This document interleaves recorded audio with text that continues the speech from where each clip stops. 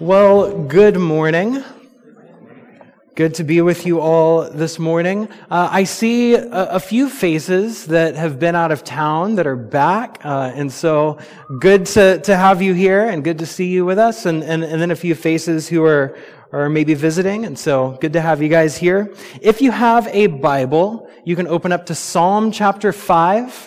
Psalm chapter 5 is where we are going to be this morning. We've been walking through the Psalms this summer, and this is where we are. So as you're turning there, I'll ask you a question. Do any of you read the newspaper?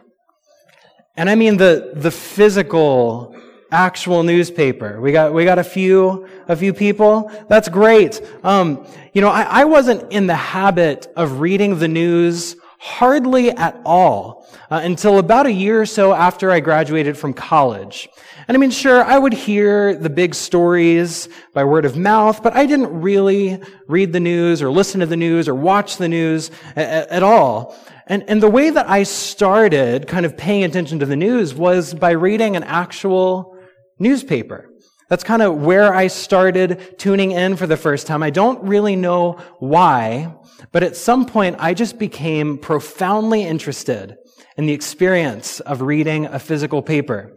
And so every time I would visit a new city, I would go look at their newsstand and be like, all right, what local papers do they have here? Or, and then at home, I subscribed to the local paper and also a national paper and kept up with that for a little while, and that didn't last too long. There was a lot to try to take in.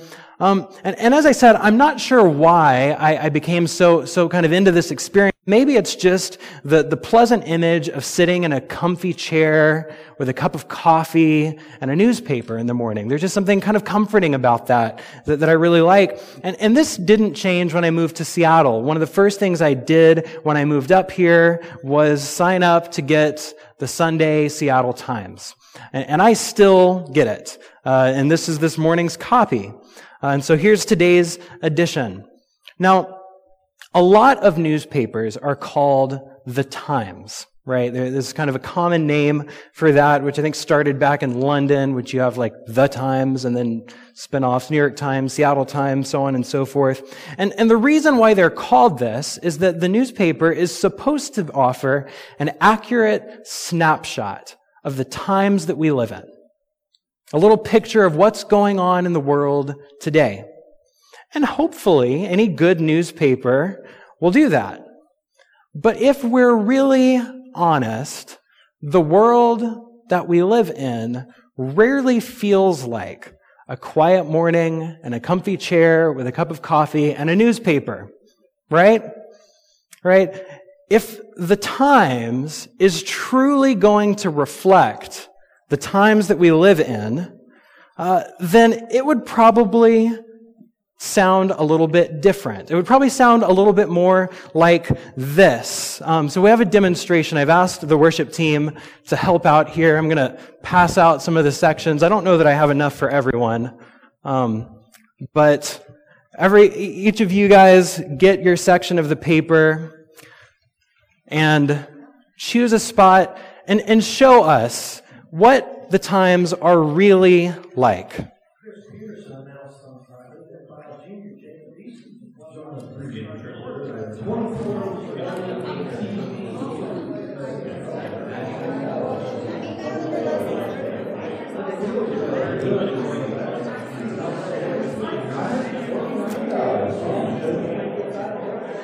All right. So that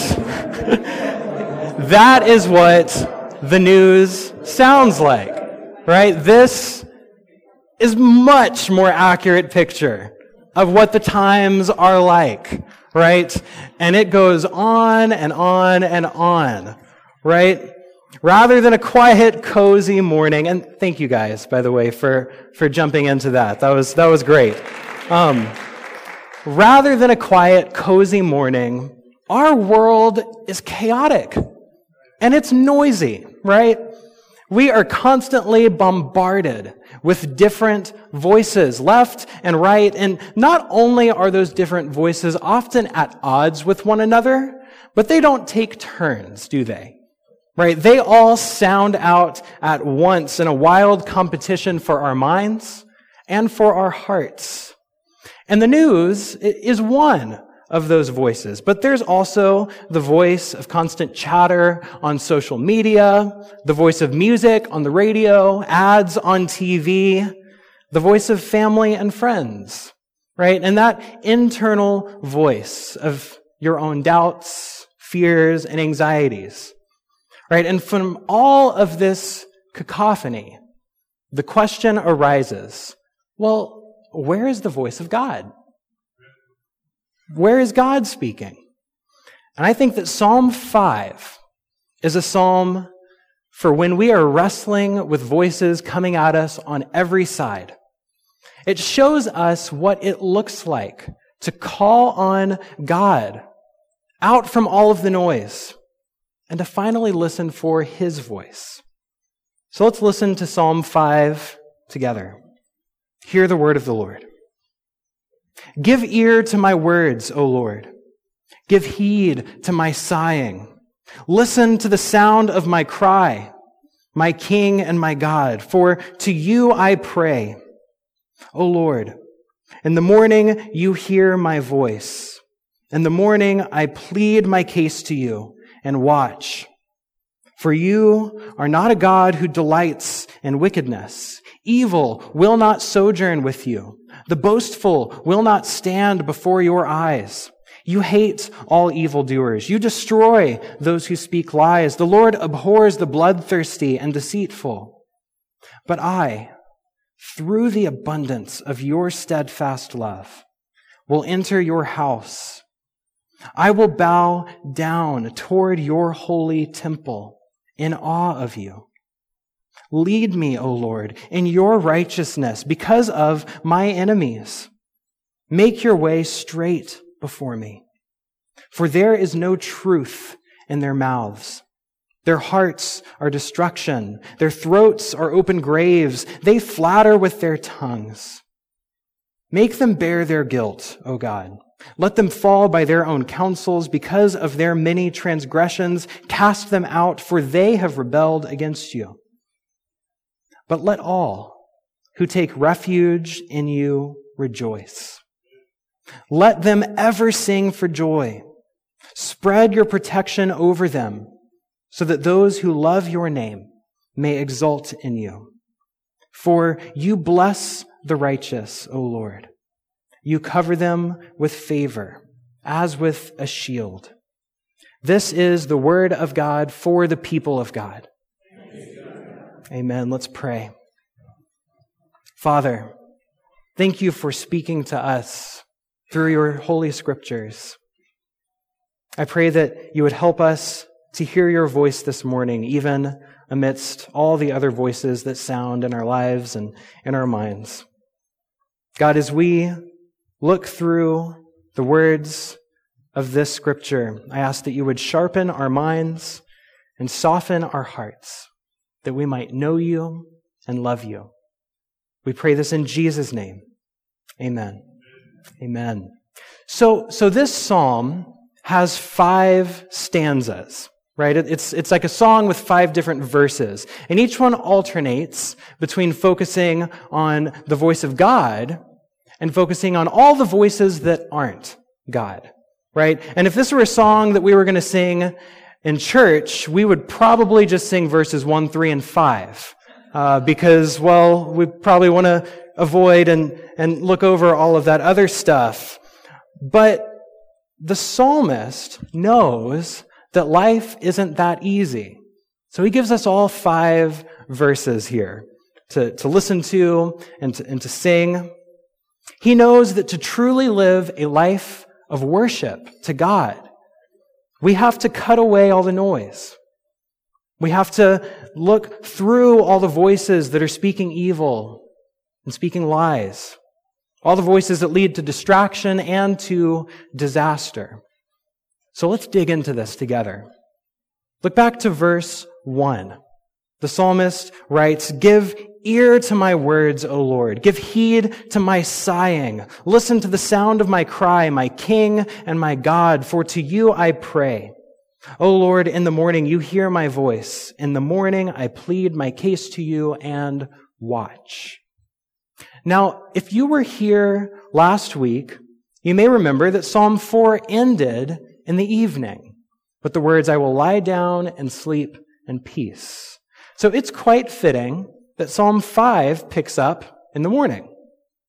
Now, I've asked you this question before in the past, and I want to spend a moment considering it again. How do you spend your mornings? How do you usually start your day? Right? Maybe it's a cup of coffee. Maybe it is a newspaper, something like that. If we're getting really personal, maybe it's sort of a bleary-eyed walk to the restroom, right? That's probably really honest. But I imagine that for many of us, one of the first things we do in the morning is grab our cell phone. Maybe you use your phone as alarm. And so, just practically, you need to grab your phone because you need to quiet the alarm, right? But how many of you tend to grab your phone? It's one of the first things in the morning, right? That's just something that has kind of worked into us. Or if it's not your phone, maybe it's a tablet, or maybe it's turning on the TV, something like that, right? These kinds of habits and things to just start off the morning that way. And I'll go ahead and admit this is a habit that I have, and it's one that I'd really like to break. Right? I often have a tendency to grab my phone in the morning, and often before I have done much else, I will look through notifications that have popped up overnight. I'll check my email. I'll scroll through Facebook, and I'll just get sucked into the phone vortex. Do any of you know about the phone vortex? And 30 minutes to an hour later, I'll sort of pull out of it and go, what has happened? And what have I been doing all this time? And my morning is halfway over, right? Am I the only one who, no? All right. So we're in good company here. Now, this is a habit that I want to break because it's one that right from the start invites all the noisy voices that we've been talking about to flood into my day. Right? It is a habit that starts my day oriented toward all the wrong things. But right down through the centuries, straight into the heart of our media-crazy culture, the psalmist shows us a better way. He says, O Lord, in the morning, you hear my voice. In the morning, I plead my case to you, and I watch. So what if instead of grabbing our phone or turning on the TV, instead of immediately filling our day with noise, what if we began our morning with prayer? Right? And I love where the psalmist begins this, because so far this morning we've talked about how we're often overwhelmed with voices and we're unable to listen. But the psalmist begins not with his inability to listen, but by affirming that God is able to listen. In the morning, O Lord, you hear my voice. So if we're going to be a people who pray, then we have to begin by believing and trusting that God hears us. We are overwhelmed by all the voices, but God is not. In verse 2, the psalmist calls to God my king, right? He is the ruler of the world. He has the capacity to not only hear our voice, but to listen. And as a loving father, the ability to respond as well. So the psalmist begins by affirming that God is listening.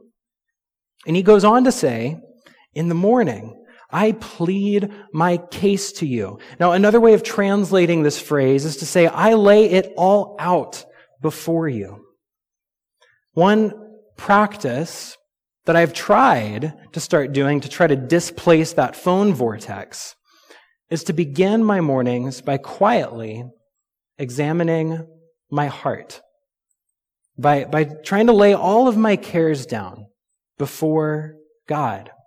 And so this is what it looks like. I'll take a moment in the morning when I wake up to sit in silence and to ask the question, how am I today?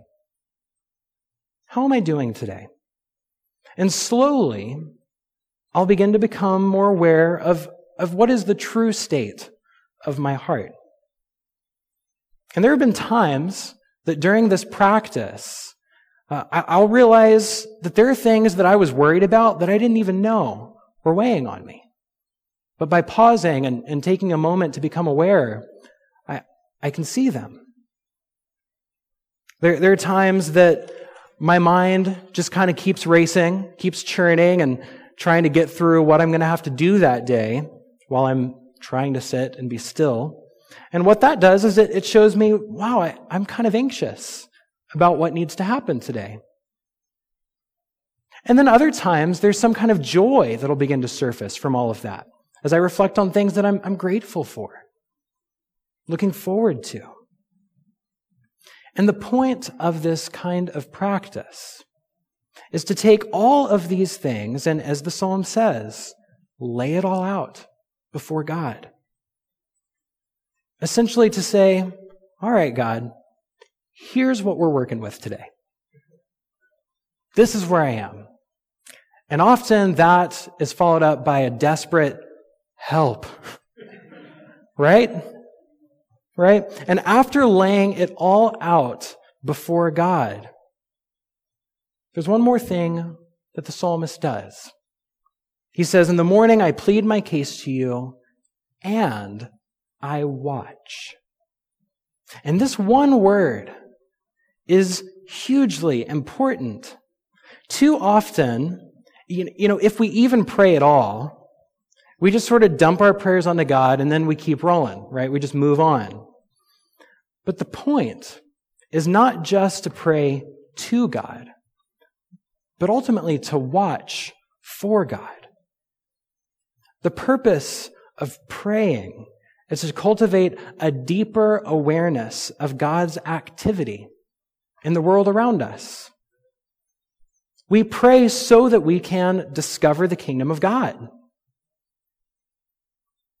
We pray, and then we watch. So the psalmist prays in the morning so that the rest of his day can be marked by a sort of watchfulness for the things of God. And this should be the pattern that we seek to live in, to pray and watch. But watching for the things of God also means there will be a greater clarity when we encounter things that are not God. And that's where the psalmist goes. In the sort of second stanza of the psalm, beginning in verse 4, he goes on to say, "For you are not a God who delights in wickedness. Evil will not sojourn with you. The boastful will not stand before your eyes. You hate evildoers. You destroy those who speak lies. The Lord abhors the bloodthirsty and deceitful." Right? So laying ourselves before the Lord and listening to Him doesn't automatically silence all those other voices that are around us. But over time, as we come to God, as we lay ourselves down, as we watch, it does help us discern those voices and to better cut away all of those things that are evil and ultimately that are deceitful. And laying ourselves before God does another thing as well. It doesn't just help us to discern the evil in the voices around us, but we also begin to discern the evil that is within us. Because we can't read verses 4 through 6 without acknowledging that we ourselves have been wicked and evil, that we too are often boastful and deceitful. One of the commentaries I was reading this week put it this way. It says, "We can never hear the declaration that wickedness contradicts the will and way of God without trembling at our own need of repentance and our own dependence on grace. Because you see, we have all been evildoers. We have spoken lies. And these verses say that evil will not sojourn with God, that evildoers don't call out to God, don't watch for God, don't live life with God. The psalm tells us that lying is ultimately living in destruction. And so we can't read this without acknowledging that we have journeyed away from God. We have lived destructive lives at times, that we desperately depend on the grace of God. And that's exactly where the psalmist goes in the next verse. If you look at verse 7, he says, "Through the abundance of your steadfast love, I will enter your house. I will bow down toward your holy temple in awe of you."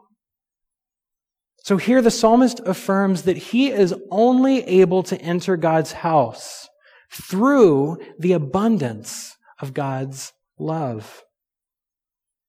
It is only by the grace of God that we can even pray at all. We had journeyed away from God. But thanks be to God who, when we were far, brought us near. Who, when we had fallen, raised us up. Who, when we were dead, made us alive together with Christ.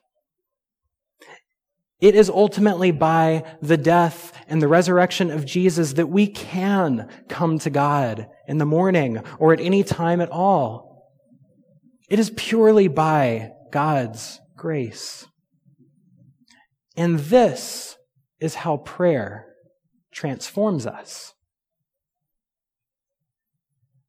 It leads us to repentance. And ultimately, it brings us in contact with the transforming grace of God. So from that simple prayer of help, we also pray, "I'm sorry." And we pray, "Forgive me." And ultimately, those prayers bring us to the prayer we see in verse 8, where the psalmist says, "Lead me, O Lord, in your righteousness because of my enemies. Make your way straight before me." And we see this same pattern in the Lord's Prayer that we prayed earlier this morning and that we pray every week. "Forgive us our debts and lead us not into temptation." Forgive us and lead us. And that's what the psalmist prays here. He asks for God to lead him. And he says also, "Lead me because of my enemies." You see, we need to be led because all of the other voices so easily distract us and lead us astray. We need God's way to be made straight because it is so easy for us to turn off to the right or to the left and to wander away. It's what the hymn says, "Prone to wander, Lord, I fear it." And so the psalmist prays, "Lead me because of my enemies." Now, we might kind of have a hard time with psalms like this that talk about enemies. Because first of all, okay, maybe they had enemies back in the day. You know, King David had to fight battles and fend off enemies all the time, of course. But who are my enemies? Right? What does this mean? How do we pray this? And then second, I think another question that comes up is, how does a prayer like this fit in to what Jesus said about praying for our enemies? Well, let me kind of take a shot at each of these questions. Let's kind of think about them here. First, who are my enemies? Now, some of you may not have a hard time answering that question at all, right? I know who my enemy is. It's the person who cut me off in traffic on my way home from work, right? Or maybe it's, I know who my enemy is. It's the people in the cubicles across from me at work. Or maybe it's that annoying friend or family member who feels like nothing but a drain. And sure, these people might feel like an enemy. But I want to press you a little bit harder. And I want to push you a little bit deeper. The early theologians of the Christian faith talked about 3 enemies of the soul that we all have as followers of Christ. These are the world, the flesh, and the devil. These are classically understood as the enemies of the soul, the world, the flesh, and the devil. And if you think of all of those voices that we've been talking about this morning, well, this pretty much sums them up, I think. There's the voice of the world, right? That's the voice that rushes in through emails, text messages, ads, all the noise of social media, and yes, even the newspaper, right? And now, these voices may not be outright evil, but they're at least distracting, and often very deceiving. And then there's the voice of the flesh that Paul says is contrary to the Spirit in Galatians. And this is the voice of arrogance and pride, or perhaps the voice of greed and lust. It's the voice of all of our sinful inclinations that tempt us and pull at our heart day to day. And then finally, there's the voice of the devil. Now, I think our modern culture wants us to think that all of our problems would be limited to those first 2, the world and the flesh, right? All of our problems are society and psychology, right? To kind of sum it up in that. But Scripture tells us there is a third and more sinister voice that lies behind each of these. And that is the voice of the devil, of the evil one. This is the one who Jesus calls the father of lies. This is the one who Jesus says comes to steal, kill, and destroy. I think this is the voice that tells you to listen to the other voices. It's the voice that tells you to listen to the noise of the world. This is the voice that entices you to give in to desires of the flesh. And it's also the voice that constantly questions your identity. Just as he did to Jesus in the wilderness, if you are the Son of God, right? Constantly questions our own identity as children of God, who constantly tells us that God doesn't love you, that you're not enough, that you are not a beloved child of God. And all of these are lies. And they're lies that lead to destruction. And that's what the psalmist says in verse 9. There is no truth in their mouths. Their hearts are destruction. Their throats are open graves. They flatter with their tongues. These voices ultimately speak lies of destruction. And though their tongues may flatter and entice, they ultimately lead down throats of death. And so the psalmist goes on in verse 10 to say, make them bear their guilt, O God. Let them fall by their own counsels. Because of their many transgressions, cast them out, for they have rebelled against you. And I think this is where we ask that question, well, how does this match up with praying for our enemies? Right? But I think that this actually is a way of praying for our enemies. Because ultimately, it's a prayer that asks God to make the ways of the world, the flesh, and the devil clear. It's a prayer that God would remove the pretty exteriors and reveal those things for what they really are.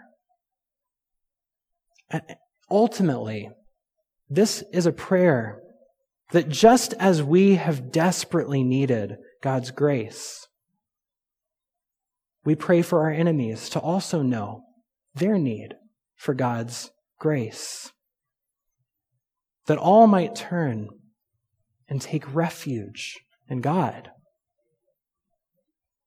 And that is where the psalm ends.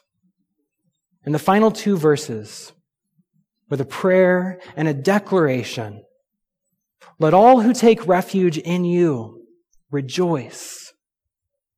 Let them ever sing for joy.